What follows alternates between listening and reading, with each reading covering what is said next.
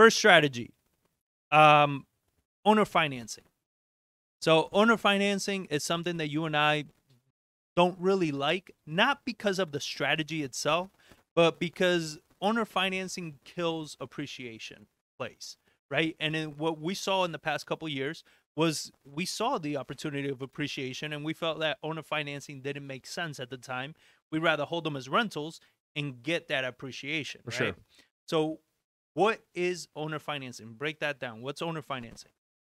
So owner finance terms get thrown around a lot of like, and there's different like quote unquote definitions of, but like the true definitions of I own a property, whatever I own, a free and clear, I have a deed, whatever it may be. John approaches me and says, I want to buy your house, but I can't afford a loan. I can say to him like, look, I'll finance it to you to whatever price. Say I have a loan, $100,000, but I tell John I'll sell it to him for $200,000, and I make that spread.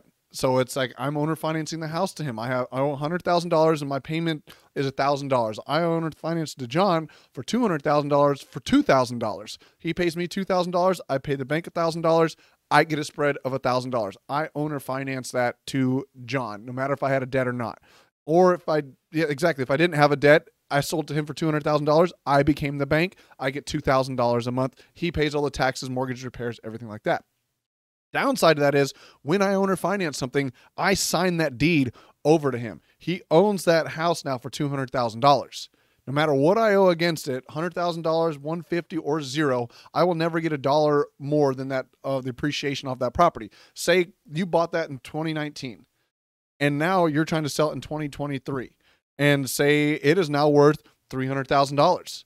Well, he's paid down that note of $200,000 to, not talking interest rates or anything, simple math. He's paid it down to $150 and it's worth $300,000. He pays me off. I only get $150. He makes that extra $100,000 on that house. I get nothing from that appreciation, which is why we didn't like that, is because I want that appreciation. And if you had a rental in COVID, before COVID and now afterwards, you got a huge windfall of appreciation. You got a big equity spread now. Yep. And if you owner financed, you don't get that. Your payment is fixed. Your principal balance is fixed. You're not going to get any more than that unless that person defaults and you foreclose and get the house back. So like where I think say it's not a bad strategy if you make a full-fledged business out of it, because there are some very successful owner finance people here in San Antonio that do very, very well because that's all they do. And they rotate and they're constantly bringing in properties, constantly sell them, and they do very, very well. But if you're just going to do one owner finance here,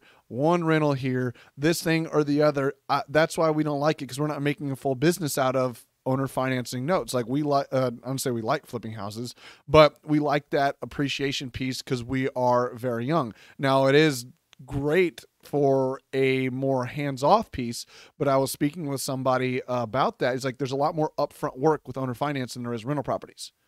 And so, but on the backside, there's not as much work.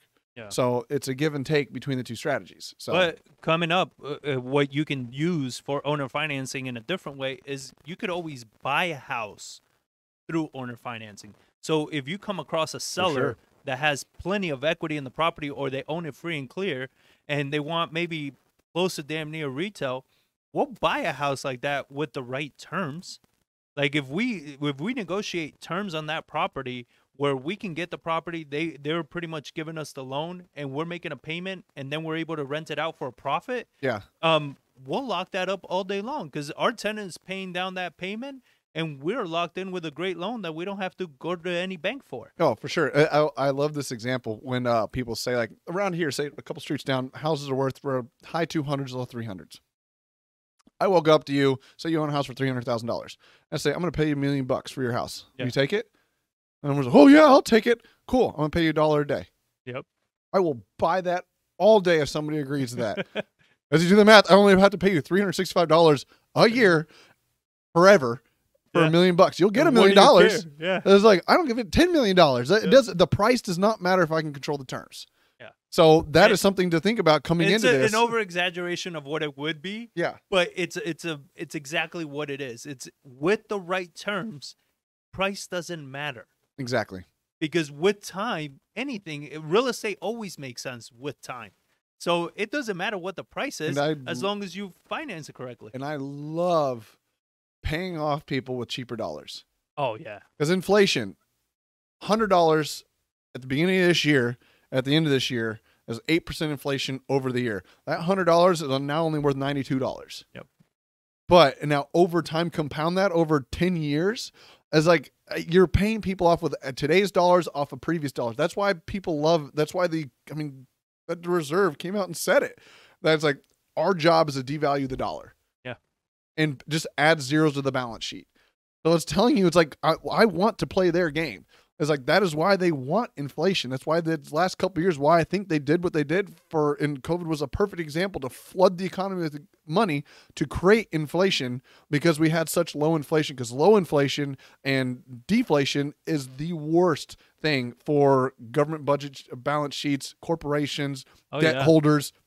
Is now your debt is getting more expensive and your earning power is going down and your income's going down. So that's why they want that inflation. So I want to do the exact same thing. It's like I want to buy today at a fixed interest rate of 3% or even 8% if the numbers make sense, because in the future, like I'm going to be paying it off with those active dollars and paying off previous dollars that have been inflated away. Yeah. So if you're right now, when the market turns, or if it turns, whatever happens, and you're dealing with sellers that they're like, man, these people want retail.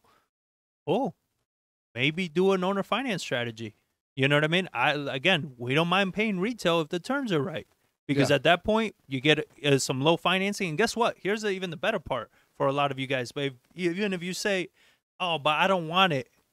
Well, you can always wholesale a deal like that. We've done it. Because there's a ton of buyers out there that would love to get their hands on a property like that. Our most probably eventually will be our most profitable real estate deal that we've done.